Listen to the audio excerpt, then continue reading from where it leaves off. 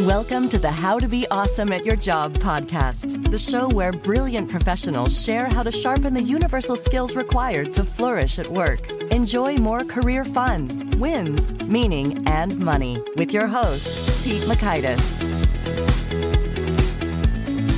Hello, and thanks for joining us here for episode 740 with Rick Pasteur. If your calendar or time feels out of control, like you're not getting it put onto what really matters to you, Rick has got boatloads of solutions.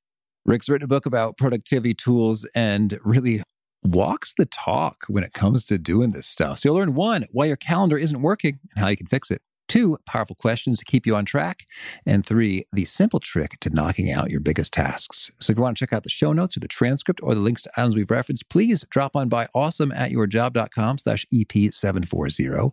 And if you're hanging out at awesomeatyourjob.com, please check out some of our goodies like the full text transcripts that are all searchable, as well as the Gold Nugget email summaries, which gives you a quick wisdom from each of the guests in an email you can read in about 2 or 3 minutes, as well as unlocking the vault. The vault 740 of these summaries now.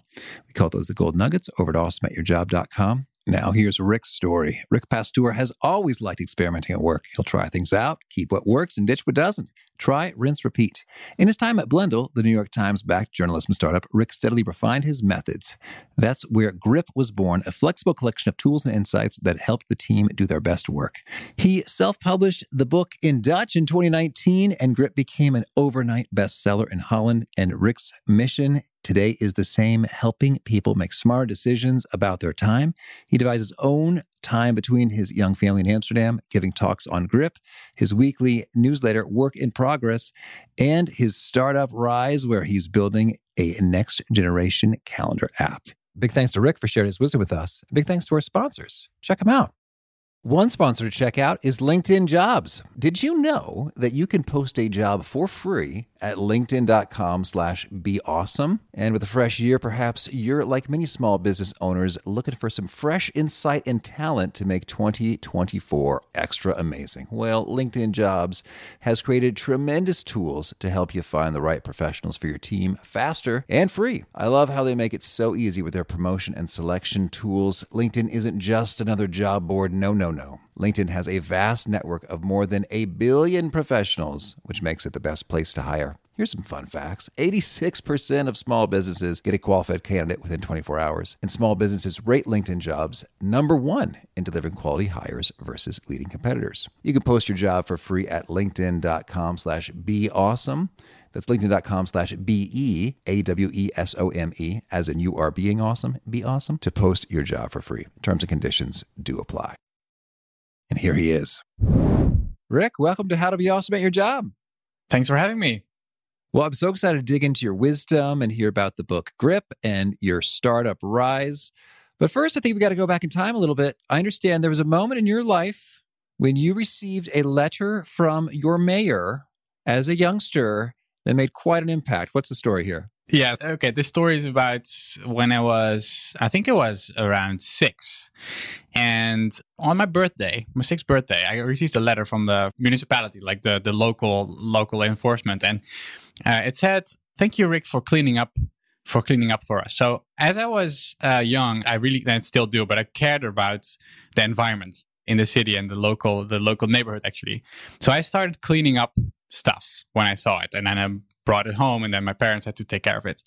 And for years, I thought that this letter was real, like it was signed from the mayor. And then at age, I think it was 12 or 13, I once I brought up this letter, like, hey, it was actually like weird that I got this letter from these, like, how did they do that? And then my parents like, dude, that was fake. That was something that we made up. So actually, I spent years thinking that people in the city actually cared about this kind of stuff, that they noticed me. And I think the reason for sharing this is that, one, I always have cared about the idea that there are some rules that can be helpful, can be like ideas that we should care about to keep things in order. And that brings you something, some idea of like, you enjoy being in a space that's nice and neat. So that's one idea. And the second is that while this was fake, this learned me that noticing these small things that people do that are working well can have a huge, like a years long effect of how they perceive the world, how they think about themselves and stuff like that. So since then, I have made it a habit to try to notice this stuff and reach out to other people and share this with them. So like, hey, I noticed this and it's really cool. Thank you. Like that sort of thing. I think that kind of stuff. And I think that's, I don't know if you've ever like, of course you're producing this podcast and you do other stuff. Like people think that you get bombarded with messages all of the time. And of course, you probably get a lot of stuff. But still, I also found that like the book sold over whatever 70,000 copies here in the Netherlands, and people think that I've like hundreds of emails. Of course, that's like the number of well-written and thoughtful emails that you get, that someone that researched you or someone that really took the time. I can count on one hand every week. So it's really easy to stand out in that sense. And I found that to be true for the biggest CEOs of the world. So it has served to me as a trigger to don't hold back in terms of the stuff that I share, and also the questions that I ask to these kind of people. Mm-hmm. That's cool. All right. And you haven't held back when it comes to discovering and sharing advice for working smart, productivity stuff. Can you tell us what's perhaps one of the most surprising and fascinating or counterintuitive discoveries you've made about this game since you started looking into it? So I think the biggest one for me is that the calendar is a really underlooked aspect for a lot of people. So that has a reason. I think I'm a huge fan of what David Allen wrote in Getting Things Done. And that's a big starting point for a lot of people when they think about how to structure their work. I found that in a time where we spend actually a lot of time in meetings still, and we have a lot of things going on in the calendar, that sometimes there is a disconnect. And that was where I struggled a lot a couple of years ago when implementing this. And I found a way of working around that. But actually, it starts with the calendar. For me, there was a big shift in terms of the level of sanity that I could achieve while doing something as simple as making sure that the calendar is an actual reflection of how I spend my time. And that since then, that has been some kind of a message that I'm trying to preach to people around me, and which ultimately led to writing the book. Mm-hmm. Okay, so David Allen, for folks who are not familiar, he wrote Getting Things Done, which is fantastic, and we've interviewed him a couple times, including toward the beginning. What a guy, before the show was big enough to be meaningful for his publicity, episode 15-ish. Thanks, David. And so I recommend listeners check out his work. It's so good. And the general vibe being, hey, download all the stuff out of your brain. It's for having ideas, not for holding them. Exactly. Have them in organized lists. Know what your projects and next actions are associated with those projects. And you'll feel a sense of sort of freedom, and things will become unstuck. And it's really true. I think about it kind of like exercise. It really works, and it's also really easy to fall off the wagon and stop doing it. Exactly. Because, hey, more stuff comes at us all the time. And so you got to be pretty vigilant and pick yourself up when you do fall. So when you talk about the calendar and the disconnect, was the disconnect you're referring to is your calendar is not actually truthfully reflecting or displaying what you're doing with the hours in your life? Is that the disconnect? Yes, there's basically two things. So one is that if you have a sense of the projects and the tasks that you need to accomplish to get these projects done, there's two big things that I found that I needed to add to make the system work. And one is to make the connection with when something is going to happen. And of course, what David is saying is that there are a certain set of context where a task can be executed well. Yeah. And then you just start off with this list. But this list is endless, of course. And it really does get big. It really gets big. I've got 1,800 items in my OmniFocus inbox. Exactly. And I have the same. And I feel that when I was discussing this with people, it gets really overwhelming and it never gets done. And especially in a time where there is no clear, like I'm opening the door of my office, I walk in and then I walk out of there at 5 p.m. There is no closure anymore. So we need some boundaries. And if they are not there anymore in the physical world, we need to build them in our, like in a digital world and in our own management of how we manage time. So the sense of when is it done, it will never get done. Our work is never done. That's true. So artificially, we need something. And I found that in the calendar. So that's one. And two, I found that there's a disconnect between where I am now and where I'm going with this. And for me, that's like David is describing this in getting things done with this, like the different levels of height that you're looking at your life, like different 1,000-foot levels. And I struggle with implementing this. So how do I do this on a, like, how does this link to my day-to-day stuff? So you have your weekly review, of course, but how does this map out over the bigger things? And that's the second ingredient that I added in the second part of the book, is basically sharing how I do my quarterly goal setting, annual review, and stuff like that. How do I keep all this stuff in place? And again, that's the link to, okay, I know where I want to go, but when will this happen? Well, and I'm making the link to time again on this level. Okay. Well, so that's a great point in terms of when does the work get done? Never, because it's endless. And I find, maybe just pause there for a moment, I find that just sort of emotionally that's difficult, because I really like to win and to feel like I'm winning. And I really don't like to lose or feel like I'm losing. Not that I will like bite your head off if you beat me in Monopoly or something, but I would prefer to win. And so it is with even more so with sort of my projects, my goals, the things that I'm trying to accomplish. And so then I guess I'm curious, how do you know, whether it's the course of a day or a week or an hour, that, hey, even though the work is endless and always coming at me, I can declare victory. I have checked the box and can call this a successful, day or week. How do you get there?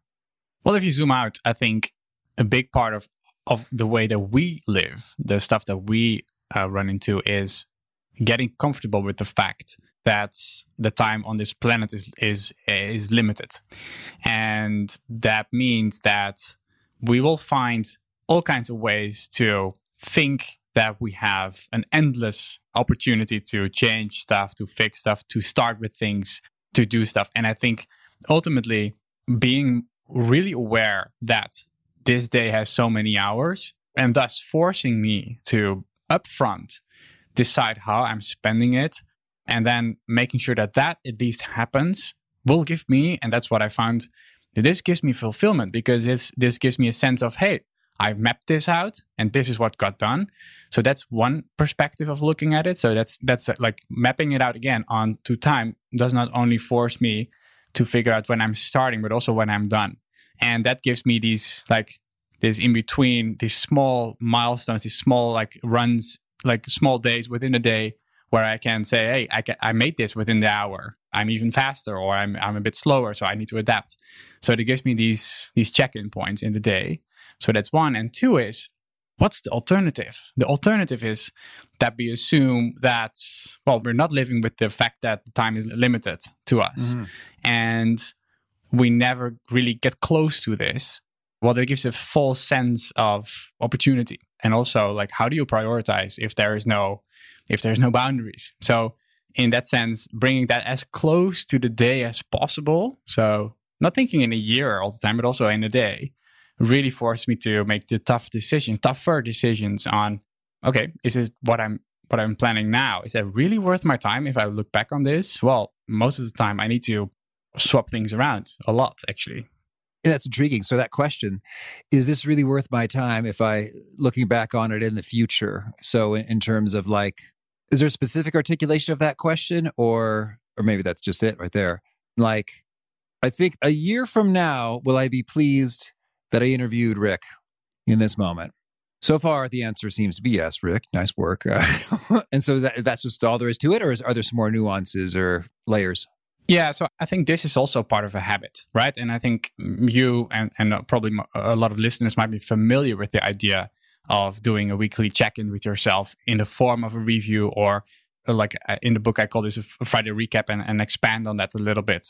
But in a sense, I think it's key to be aware that without dedicated moments to sit down and reflect on certain time skills, these insights won't really appear out of thin air, right? We need to work on that. We need to spend time on mulling this over and thinking about this stuff. Yeah. I think for me that the answer is also a structure where I no longer have to decide that I'm going to do it, but it's part of the structure. So it happens. Like it's not something that you negotiate with, just like you're not negotiating the fact that there will be a New Year's Eve. Like this is just what's there. Like in that sense, it should be something that's just part of the deal.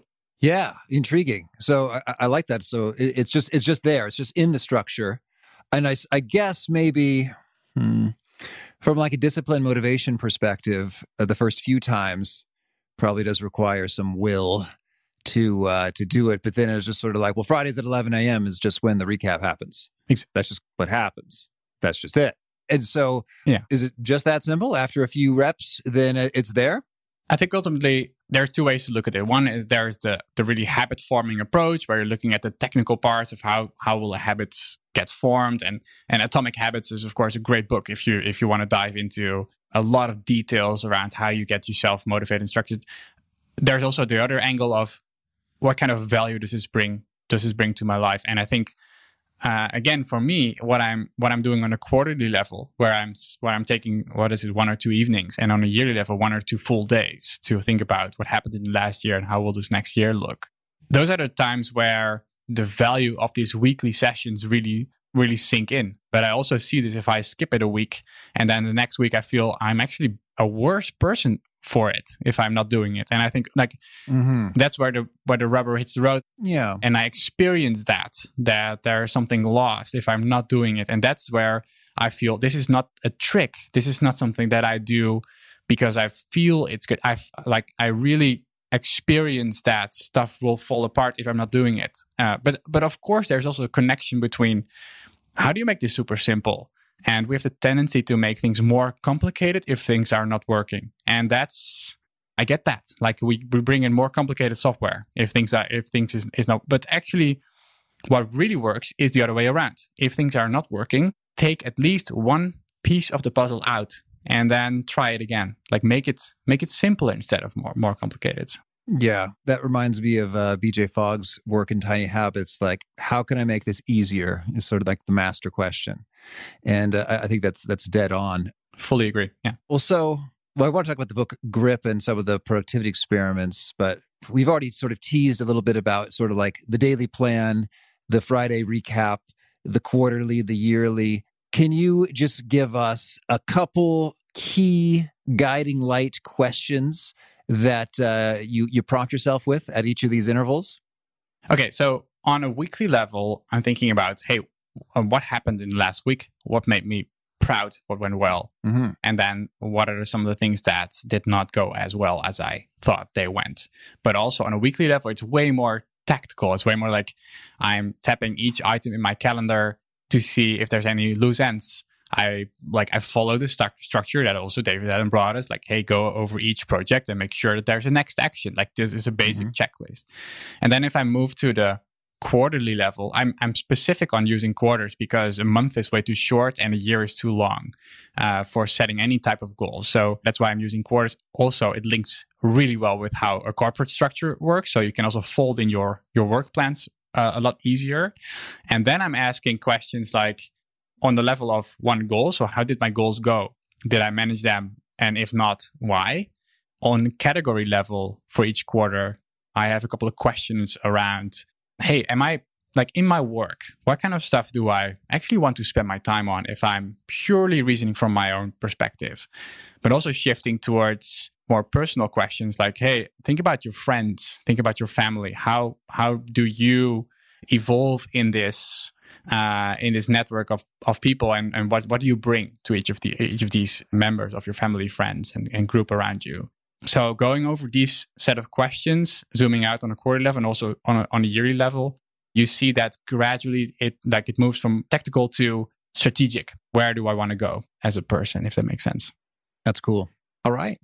Well, so let's hear, it sounds like we've already hit a lot of it, but what's sort of like the big idea or main thesis behind your book, Grip, which will soon be released in English to us Yankees. And let's hear about some of the intriguing productivity experiments that are inside of it. Yeah. So basically, what I've done is I wrote a guide that I would have found super useful if it was my first job. And it contains a structure for having a better week. And that starts with the 3 components: calendar, task manager, email or slash communication, and this Friday recap or weekly review. That's the first part of it. And basically what I found missing is that there's a lot of books and ideas that zoom in on one of these specifics and give you a really helpful tool. But how does this fit in to the life that I have to manage? There's a lot of stuff going on. And how does this fit into the Slack channels that are also there and WhatsApp that's also there? I need to deal with this. How do I make this happen? So that's the first part of the book. And then, of course, the second part builds on top of that with the goal setting. Like, goal setting to me is like, a lot of people get mad if I start talking about setting goals because how dare you? They have indeed, fully agree. But like they have this instant negative response because people are using goals in the wrong way. Like, they're used on them, not with them. It's like something that gets managed for them. Got you. Here are your goals, Rick. For this quarter, you will be doing these goals. It's more of it's a stick. And what I also hear is that it's something that is spoken about a lot. Like, you discuss it a lot at work. And then ultimately, of course, a couple of weeks in, you get completely different directions from it. Like, we're not able to stick to them as well. Like, so of course it brings in a negative response. So my goal was to give you something that you can actually play with that brings you something as a person. Mm-hmm. Cool. All right. And so you've done some experiments, huh? Let's hear some of the results. Yeah. So one of the things that I love, and this is not rocket science, right? But one of the things that I'm a huge fan of is how can you break things down to the point that you do them today? And this is something that I've seen work for a lot of people. But of course, we have these big dreams and big ideas. And ultimately, what I found, one of the first things that I've done, aside from the main job that I had at the startup back then, is that I found that it was hard to do a specific type of research in the team. And people were always saying like, yeah, we need more time to do research, and complaining basically about, the decisions that were made. And then I thought like, how can I break this down as much as possible? We were building a new version of the onboarding of one of the apps that I was working on. And then onboarding meaning the process of signing up and then getting a new account. So then I thought, okay, what can I do every single day? Well, let me review one specific onboarding for another app, and then write a brief blog post about it and post that. So ultimately, after a month, I had quite a collection actually of work, which was super simple to do. Like, it was precisely in my circles of stuff that I found interesting, that I'm good at, that give me a good feeling, and also had a good mix with and edge with the stuff that we were doing at work. And so this is one example, which ultimately led to writing an article for A List Apart, which is one of the blogs that I still am a fan of for years, which I found super exciting. So then one thing leads to another. That also led ultimately to the second follow-up project, which was write a newsletter for every single day of 2016. And that led to ultimately writing the book, because I had this material. And then, of course, ultimately people start asking me like, hey, how do you manage this? Well, then I point back to the starting point, which was just writing for 15 minutes a day. And that we all have time for, right? So I think that was one of the experiments that I started with super small, and then, kept on improving and kept on building upon, which is one of the core things that I still do every single day. Well, that's so fun. So, and I'm just imagining in your workplace, like, oh boy, Rick's the onboarding expert. So, like, he's the master of onboarding. And it's like, okay, so I signed up for an app a day and wrote about what happened when I got on board for 15 minutes. And I did that for, 20 days, a total of 5 hours. And now I am like the almighty onboarding. But is that fair? I'm just sort of making assumptions. That is fair. This is completely fair. But also, as soon as you do this yourself, you start looking at the other stuff that gets published, get written, and people get idolized for with different eyes. Because sure, there are some things that are truly a ton of work, of course. But a lot of things are also a culmination of tiny bits and bytes every single day. And if you know that, then you also know that, like if you publish hundreds of podcast episodes like you did, people start asking you, how do you actually manage this? Of course, it's one episode at a time, right? That's right. Yep. Like one step at a time. And I think, well, we underestimate what we can do if we do this for a longer period of time, which is super powerful, I guess.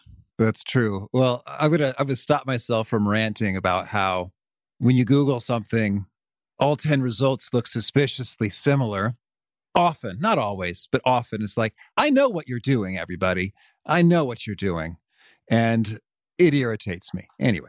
Are you saying with that these type of habits are causing this? No, I'm just saying, you talk about, you look at a body of work with a different set of eyes after producing something. It's true in that I know that there are SEO articles out there saying, Google something, look at the top 10 results, and then repackage them. And hopefully your domain authority or whatever will push you to be on the top results. Now you get some traffic. Well, thanks. You've made the world no better. And I find that annoying. That's my hot take. Anyway, not super relevant.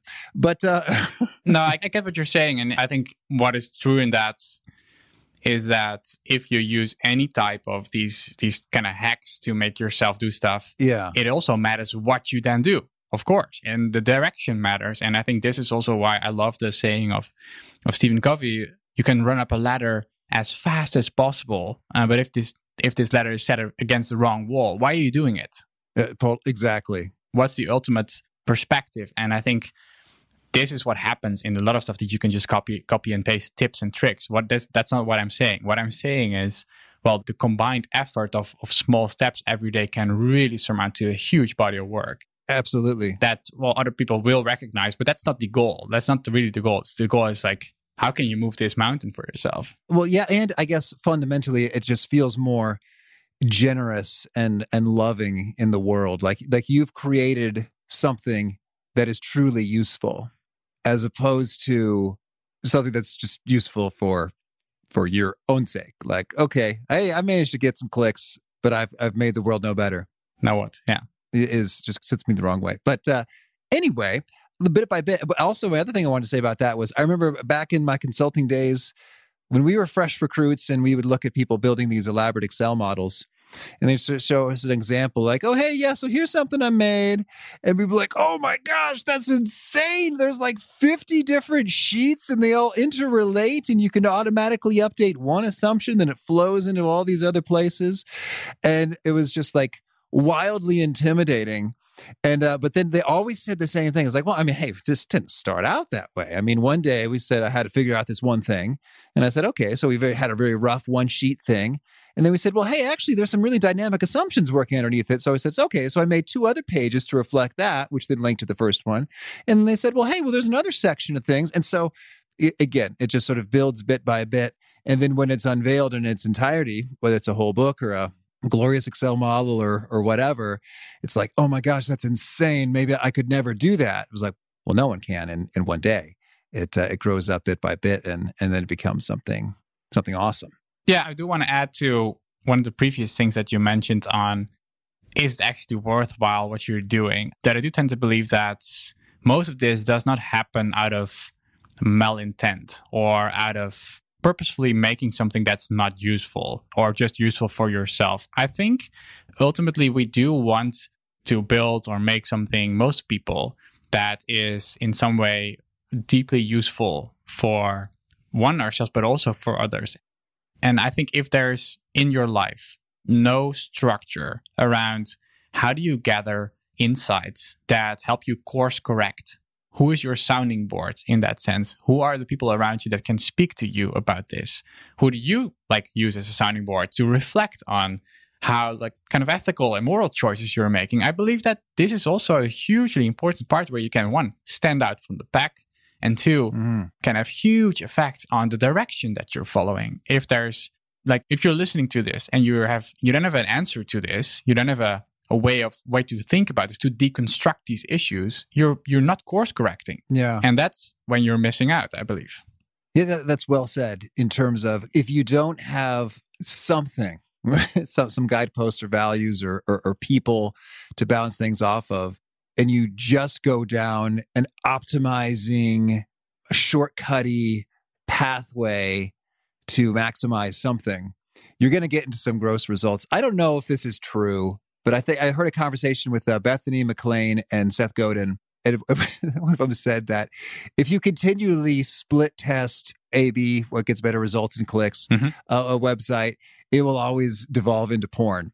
And I don't know if that's true, but there is a kernel of truth, I think, to it in terms of like what's more exciting, like in terms of capturing a click. If it's more clickbaity or provocative, it does tend to, in the short term, get more people to curious enough to take a look. So yeah, that's a great point about zooming out and getting the broad perspective.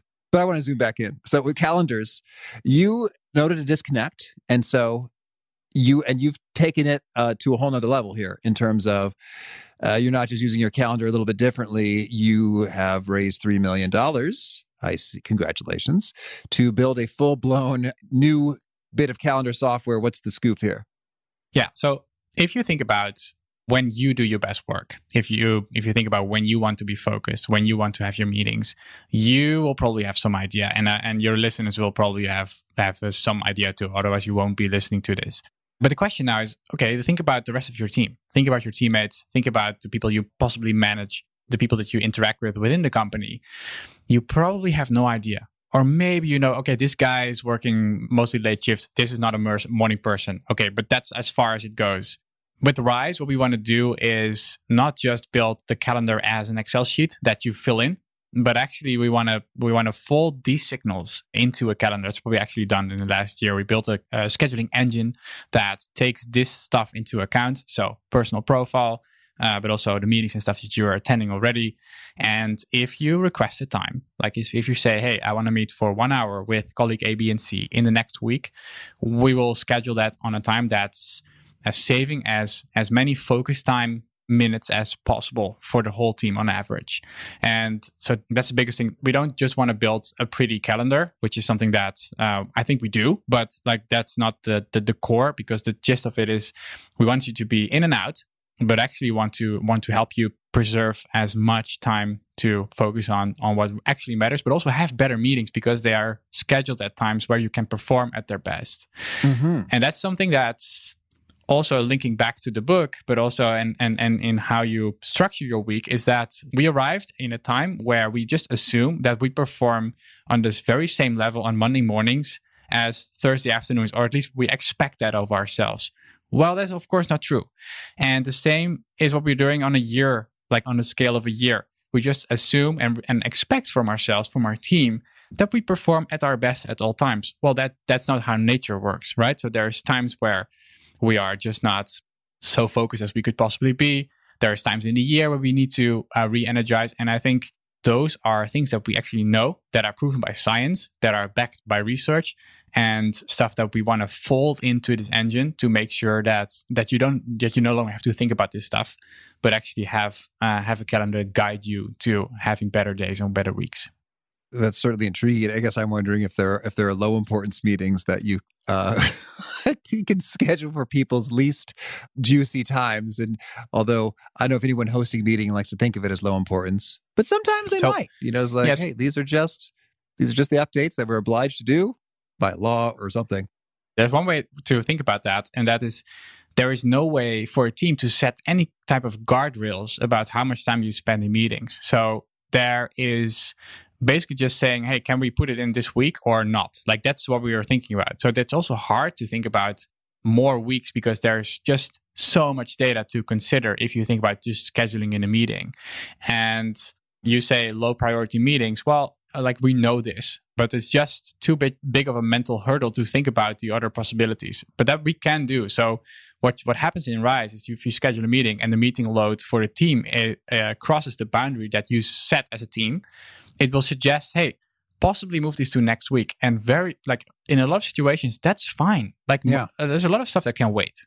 But I guess I'm curious then, in terms of for our own selves, maybe Rise does some of this, what are the best times to work, and to what extent are there universals versus individual personal preferences, and how do we masterfully deduce those and work with them? I think roughly and this is not rocket science, but roughly there's two types. There's the morning owls and there's the late night, the people that perform better later in the day. And I think if you take those as archetypes, you can split those again into two groups. But roughly speaking, there's half of the population that really wants to have their focus time early in the day and have their meetings maybe a little bit start around 11 in the morning or just after lunch and then continue into the afternoon. And there's another group that prefers to have their meetings in the morning, so to get them done and have their peak time around 3 or 4 p.m. and then continues later in the day. And additionally to this, there's also, of course, a group that is really productive in the evenings while there is no distractions, there is no things going on. What you do see is that you can ask yourself if that happens because of the distractions or because they are truly more productive at that time. So I think that's an interesting thing that we're going to unpack, especially in the next couple of years when people are and will be way more experimenting with disconnecting the usual work times and figuring out more like, hey, but if there's no construct of an office anymore, and if you can let go of the times more, like you need to appear at 9 in Slack and then disappear from Slack in at 6, what will happen to our productivity if that's truly possible? But in a sense, I see 2 big groups. So either one in the morning or in the afternoon to focus. Okay, cool. Well, before we hear about some of your favorite things, can you give us maybe a top do and a top don't in the realm of calendar, task manager, and communications? Okay, so top do would be 1, make sure that what you do is reflected in this calendar. So 1, it's meetings, but 2, add to that preparation time, processing time, travel time. Those are 3 that are very often overlooked. And of course, you are not the person that is not preparing their meetings, but all the other people are. So, but we can actually set a good example and make sure that we have the preparation time booked in. Otherwise, it won't happen. And then connect to that. Make sure that what you're actually working on, so all your tasks, your biggest tasks that need to happen should be in the calendar. That's what I absolutely believe. That gives a signal to the team. That gives a signal to the people that try to book something in. But also, it's a huge thing for yourself to see a notification pop up and say, you need to work on this right now, because now there's no excuse anymore. So I'm really saying, make sure that what's in there, that's also something that you're not negotiating with anymore. So it's really something that you should actually do. So that's really the do part. And the other 2 parts is what you already mentioned. If it's in your, you should not use your brain for storage. If that, of course, that's a mantra that people hear on this channel a lot, but that's really something that you should not do, because you should use your brain as working memory to focus on what's at hand, right? And then the final one for me would be schedule time for communication and let that happen at a set time, because one that's a skill. Communication is something that we value, like we're not cutting it out. But very often what happens, of course, we do our chats and our email while on the go, while we're, in line in the grocery store. And of course, we're not reading things well. We're not having we're not having our full attention. And of course, stuff runs off the rails with that, right? Because we're not reading. So I would suggest block off time in your calendar to do this communication. If we really value it as part of our work, it should be there. All right. Well, Rick, now can you share a favorite quote, something you find inspiring? My key quote that I return to is the one, of course, from old President Eisenhower. There's stuff that's urgent but not important. Most of the things that are urgent are not important, and most of the things that are important are not urgent. And I'm paraphrasing a little bit, but that's something that every day is challenging me so much to really think about. If someone puts something on my plate, is that truly because it's should I accept this because it really fits where I'm going? Or do I do this because, really someone else requests this of me? Yeah. And how about a favorite study or experiment or bit of research? Okay, so the one that I find really intriguing is still the study that's about how much time do we need to return to our tasks when we are disrupted by something or when we are disturbed by something.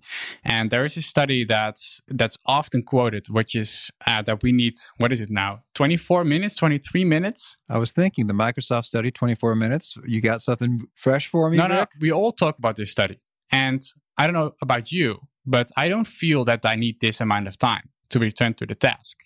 But still, we talk and think about it, and we use this to, take certain directions in how we shape our days and how we like. So I feel like this is something that I hope in the brief, like short time, I hope near time, we will discover that there's actually something else happening. And how can we, in a world where so much is happening around us and we are disrupted a lot, can we find a way where we're not dependent on our own discipline so much to get done what needs to get done? So there's these paradigms where, of course, if you look at deep work, for example, where, and actually part of Rise is built on top of that, you need as many undisturbed blocks of time to really do work that's important.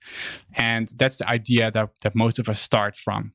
But the question is that something that, can we invent something that really breaks with this pattern that allows us to combine both the fact that we are available instantly with the fact that we can produce meaningful work if we are still, like, in a way, connected and sometimes interrupted by something? That's something that I'm fascinated about. Mm-hmm. And a favorite book? One that I reread a lot is one of the earliest productivity books, and that's How to Live on 24 Hours a Day. I don't know if you know it. It's a really thin one, and I think it's 1997, something like that it was written. And I love it because he's basically describing that we tend to focus our work in like 8 hours a day.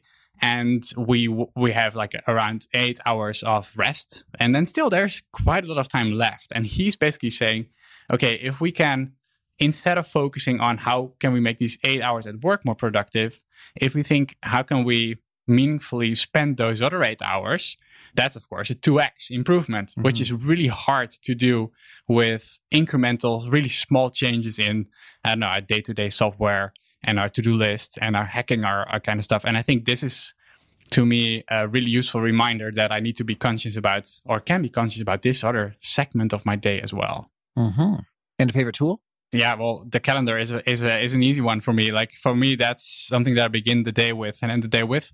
I'm actually on the first version of Rise now, which is really nice. And then connected to that, I'm also a huge OmniFocus fan. So that's my go-to task manager. And favorite habit? Favorite habits would be, for me, that we have been doing a smoothie every single day for, I don't know, 10 years.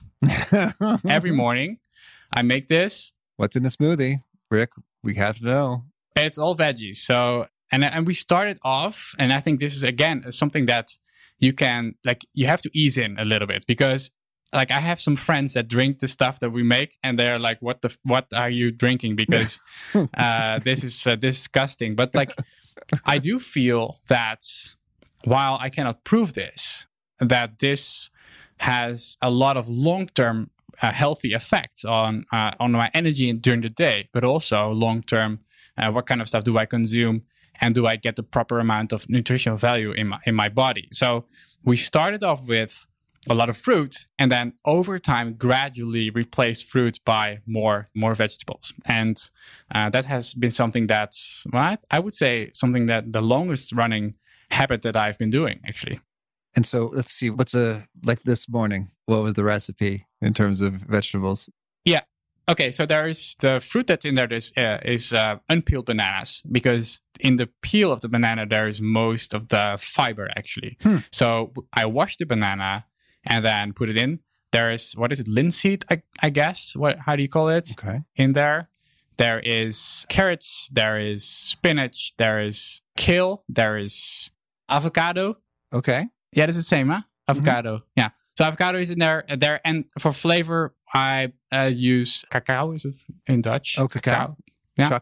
Chocolate, but then of course the pure biological version, which is in powder. All right. And spirulina. That's something. And that's it. And water. And that's it. There you go. Cool. All right. Yeah. And tell us, is there a key nugget you share that seems to connect and resonate with folks they quote back to you often?